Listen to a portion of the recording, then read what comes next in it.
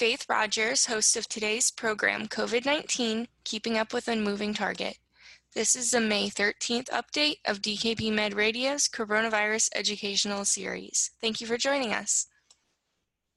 As a reminder, we are now providing twice weekly 15-minute webcasts and podcasts featuring the latest news, treatment updates, and clinical considerations, as well as answering your questions about COVID-19. These will be available on Wednesday evening and Friday morning. Sign up at covid19.dkbmed.com to be sure you get the latest updates. Today's program is accredited for ANCC and AMA PRA Category 1 credits. Please visit our website for complete CME and CE information. To attest for CME and CE credit, please visit covid19.dkbmed.com. There, you will also find all of our previous COVID-19 programs and have access to other free CME and CE programs on a wide range of topics. The slides for today's webinar and previous webinars can be found under the Resource tab. Today's learning objectives are: discuss the effects of contact tracing, describe testing modalities for COVID-19 illness, and review data from randomized controlled trials. With us today, we have Dr. Paul Auwaerter, Clinical Director of the Division of Infectious Disease at Johns Hopkins School of Medicine. Thank you for your time, Dr. Auwaerter. Thank you, Faith. And as a reminder, this program is only possible through the generous support of DKB Med, also the Postgraduate Institute of Medicine and the Institute for Johns Hopkins Nursing. For additional COVID-19 resources and educational activities, you can go to the website at covid19.dkbmed.com. So as we head into mid-May, many states are lifting restrictions. And I think many people, at least that are public health experts and infectious disease people, think that with this virus, that this will generally mean at least a steady to increased number of cases in the forthcoming weeks, as perhaps people are not taking as much guard. Already, as expected in Wuhan City, for example, in China, despite the fact that they had no cases, there are now clusters. And I think with the easy transmissibility of this virus and asymptomatic shedding, this is our future, as it were. So it's just incumbent, I think, for us as medical professionals and also to advise our patients to really use whatever techniques possible to try to help limit further spread. One of the key issues, I think, at least in the United States, has been some confusion because states do have their own rules, but also the federal responses have often been seen as not being very clear, forthright, and so on. This is by no means scientific, but it interested me because it was a survey of global public relation professionals on which countries they thought, in terms of their governments or states, issued some of the clearest communications.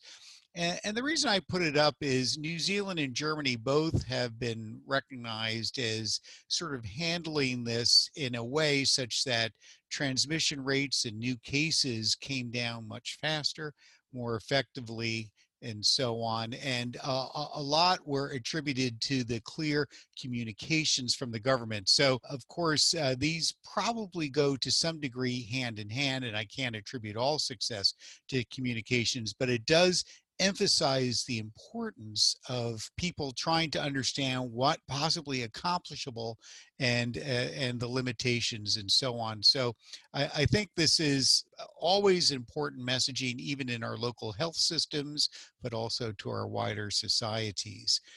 And it's important because some states are engaging in contact tracing, much more so than others, California and Massachusetts, other states as well. And if levels can be kept down and there's robust amounts of testing, then people can be aware of whether they're infected, whether they need to stay home and isolate themselves. Without these, then this kind of unfettered spread would occur. And I'm afraid that this really contributes to some mixed messaging along these lines. So I think local states will try their best, but different states will have different rules. And certainly it will be confusing, I think, to many to understand the rationale. And people do chafe, of course, at having their individual liberties curtailed, but at the same time, it is for a better benefit. One of the things I just wanted to mention as an advance is growing amounts of evidence that we probably don't have to do the somewhat barbaric nasopharyngeal swab for molecular testing. This was in fact done because this is a routine with influenza. Interestingly, coronavirus probably has more predilection to the lower tract, in part because there are many more viral receptors, the ACE2 receptors in the lower tract. But it is clear that oral spit tests, for example, into a tube and analysis are much more comfortable and are being pursued. One by Rutgers has won FDA approval, and the manufacturing is now increasing there in the tens of thousands. And I think this offers a better way to have quick and easy rapid testing that might help institutions and workplaces.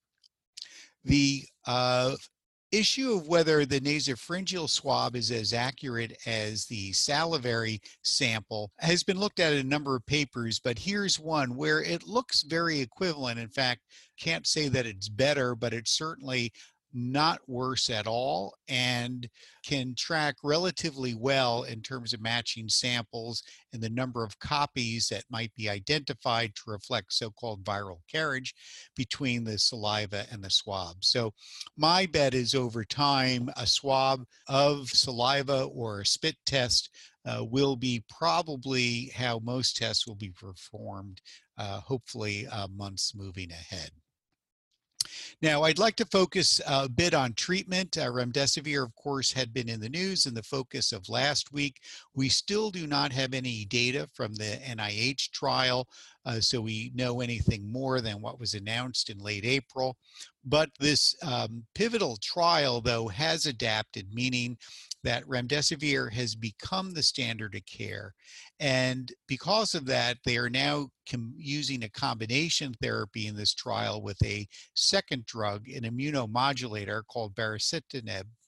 And this is a JAK1, JAK2 subtype inhibitor that works at interrupting some key proteins that are involved in genes that need to be expressed to produce inflammatory molecules.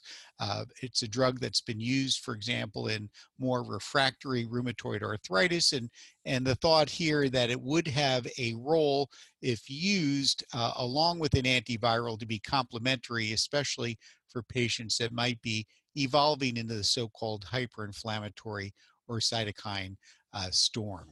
One issue that has been in the press has been distribution issues. Gilead has generously made 1.5 million doses available for treatment throughout the United States, but it appears that only half of it will be actually used under the Emergency Use Act that was authorized by the Food and Drug Administration. People that are in trials will get drug, but this distribution to states has not been very transparent. Many people have asked questions. Initially, the thought was allocation based on the number of cases. For example, at Johns Hopkins in our health system, only one of 5 hospitals has gotten drugs so far as of this taping on May 13th, and we've gotten enough vials of remdesivir to treat 2 patients. So there's clearly probably not going to be enough to go around, but how it's being distributed and allocated, what seems to be in phases of distribution, remains to be seen. There was a paper that came out on a different strategy, one that takes a leaf from how we treated hepatitis C in earlier days with the use of an interferon product, in this case, interferon beta 1B. And this drug was compared in a triple therapy, which was very common in Asian countries who used a protease inhibitor from HIV, the lopinavir and ritonavir, along with ribavirin. So this was an interferon ribavirin combo, really taken from hepatitis C. and randomized to just the protease inhibitor alone for 14 days. And this phase 2 trial was open label but randomized. And the primary endpoint was following until the nasopharyngeal swab turned negative. So patients, 127, were evaluated here. And what was found is that the combination group had reduced viral carriage, as you can see here, that they had their swabs turn negative at 7 days versus 12. There was also a faster alleviation of symptoms by what they called the NEWS2 score by 4 days. So I think this is encouraging as fostering an immune response. This is a small study. There are reservations that interferon would only exacerbate potentially immune responses and foster more of the cytokine storm issue. It wasn't really identified with only typical side effects. Some others have criticized the study as it didn't really have a true placebo arm, that their control arm, as it were, was lopinavir, ritonavir. And many feel that the real drug here that was operative was the interferon as opposed to the ribavirin or the protease inhibitor. But I do think this is a kind of approach that might have a role potentially with further study, especially if combined, for example, with an antiviral compound such as remdesivir. So just in the past few days, the issue of hydroxychloroquine and azithromycin, a drug and drug combination that has gotten very early press, the anti-malarial, and with some French investigators claiming that a combination with azithromycin significantly reduced viral load, is now underway in a placebo-controlled randomized trial in the United States. So there has not yet been any high quality data regarding this, but I thought it was of interest that this paper appeared in JAMA based on use in New York State and had 1,400 patients. This is a retrospective study, so trying to make genuine insights into treatment effect with retrospective use of drugs is very difficult, although somewhat improved by very large numbers. But as you can see here, the adjusted in-hospital mortality really had no effect and appeared a bit worse in patients that had gotten hydroxychloroquine, or worse off even yet with hydroxychloroquine and azithromycin, with about a 35% increased mortality identified with concerns of cardiotoxicity. Azithromycin, I wouldn't say is protective. The numbers are small. And if you look at the graph, the azithromycin line falls below, but the hydroxychloroquine and the neither drug line are quite superimposed, actually. Lastly, to date, the information from preprints or published studies were looked at on an interim basis in a meta-analysis. Of course, this is a moving target, but I just wanted to emphasize the fact that to date for these antimalarials, this review of drugs found nothing to endorse or refute either hydroxychloroquine or chloroquine, and this was the same conclusion reached by the NIH guidelines, which have been most recently updated this past week. With that, Faith, I believe you have some questions. Thank you for those updates. We will now continue to the listener Q&A.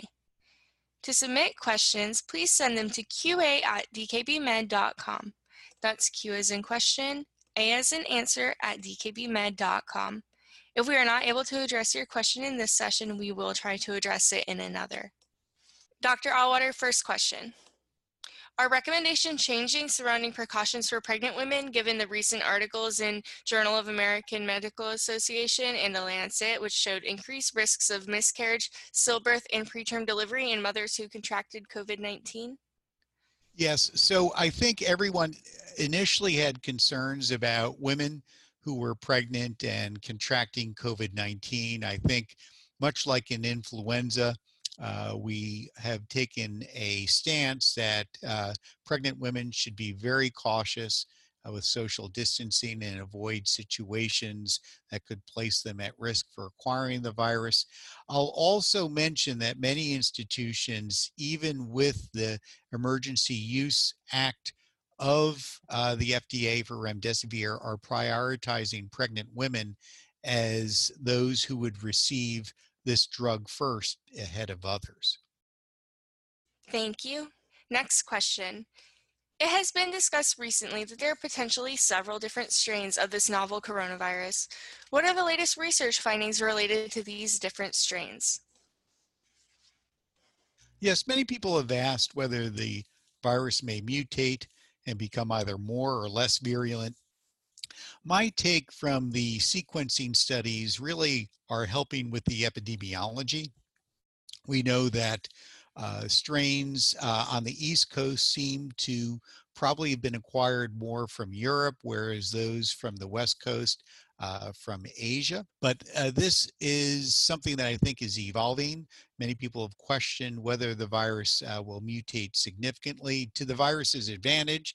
If it were to become less virulent even than it is now, it would be to its advantage as even more people would be capable of spreading disease. But whether this will happen with this virus, I think, is very difficult to say. And I think we would probably just plan to have it think that it will behave as it currently does for the foreseeable future. As a RNA virus, this coronavirus doesn't mutate nearly as much as some others in that arena. Thank you. Next question. What do we know about the inflammatory condition being seen in children that has been associated with COVID-19? So initially, when reports were coming out of China, it was clear that children were not nearly as affected as older adults. And in fact, children between 1 and 10 were really rarely hospitalized, and adolescents also uncommonly, unless if they had health problems, perhaps. More recently, though, following experience in Europe, also North America, and particularly in the Mid-Atlantic and New York City area, there have been descriptions of children who have developed Kawasaki's disease with findings that this occurred after acquiring the novel coronavirus. Kawasaki's has always been a mysterious illness that had autoimmune features and has always been thought to be triggered perhaps by viruses or certain bacteria.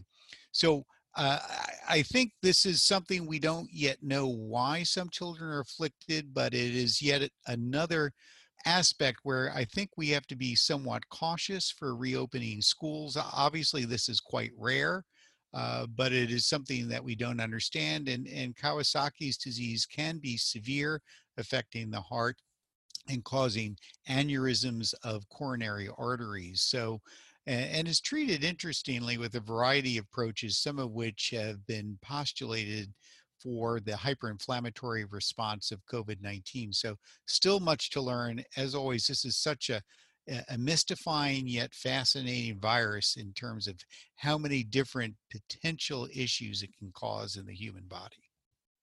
Okay, and our last question is, could you please comment on Sweden and New Zealand's disparate approaches to COVID-19? Yeah, I can't say I have great personal knowledge, but I would make the following comments. And it wraps into what I said earlier about New Zealand. There was very effective communication.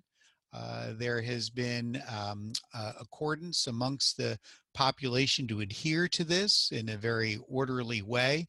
And they were able to, they didn't have so many cases, but were able to bring them down and have been beginning to liberalize their restrictions and also discussions of so-called travel bubble, such that people could move about between New Zealand and Australia, for example, similarly. The Prime Minister has been quite lauded in this regard for just helping direct this in a clear way with incorporation of public health officials. On the other hand, Sweden has not taken to restrictions. They have practiced social distancing. They did not close down the economy. But I'll also say, at least my last look at the records, they had a higher death rate than in the United States. Of course, their economy was not nearly as severely affected by the measures that other countries have taken. I think it's still too soon to tell in the long run. And also the adherence in Scandinavia may be different than what you might experience in other countries. Okay, thank you again. As a reminder, to claim CME or CE credit, Please complete the evaluation at covid19.dkbmed.com and select today's activity. You'll receive your certificate immediately after. Any question or issues, feel free to email us at the address listed. Don't forget to access our resource center at covid19.dkbmed.com. You'll find a range of information, including the latest COVID-19 data and statistics, medical society guidelines, and resources in Spanish. To all of our listeners, please be on the lookout for our next activity this Friday. We will send out an email when it is available later this week. Any questions can be submitted by sending them to qa@dkbmed.com. Again, thanks for joining us, and thank you for your dedication to your patients with COVID-19. Dr. Allwater, thank you again for joining us. Thank you, Faith, and I wanted to thank you all for listening and wish you, your families, and your colleagues all to stay well and stay safe.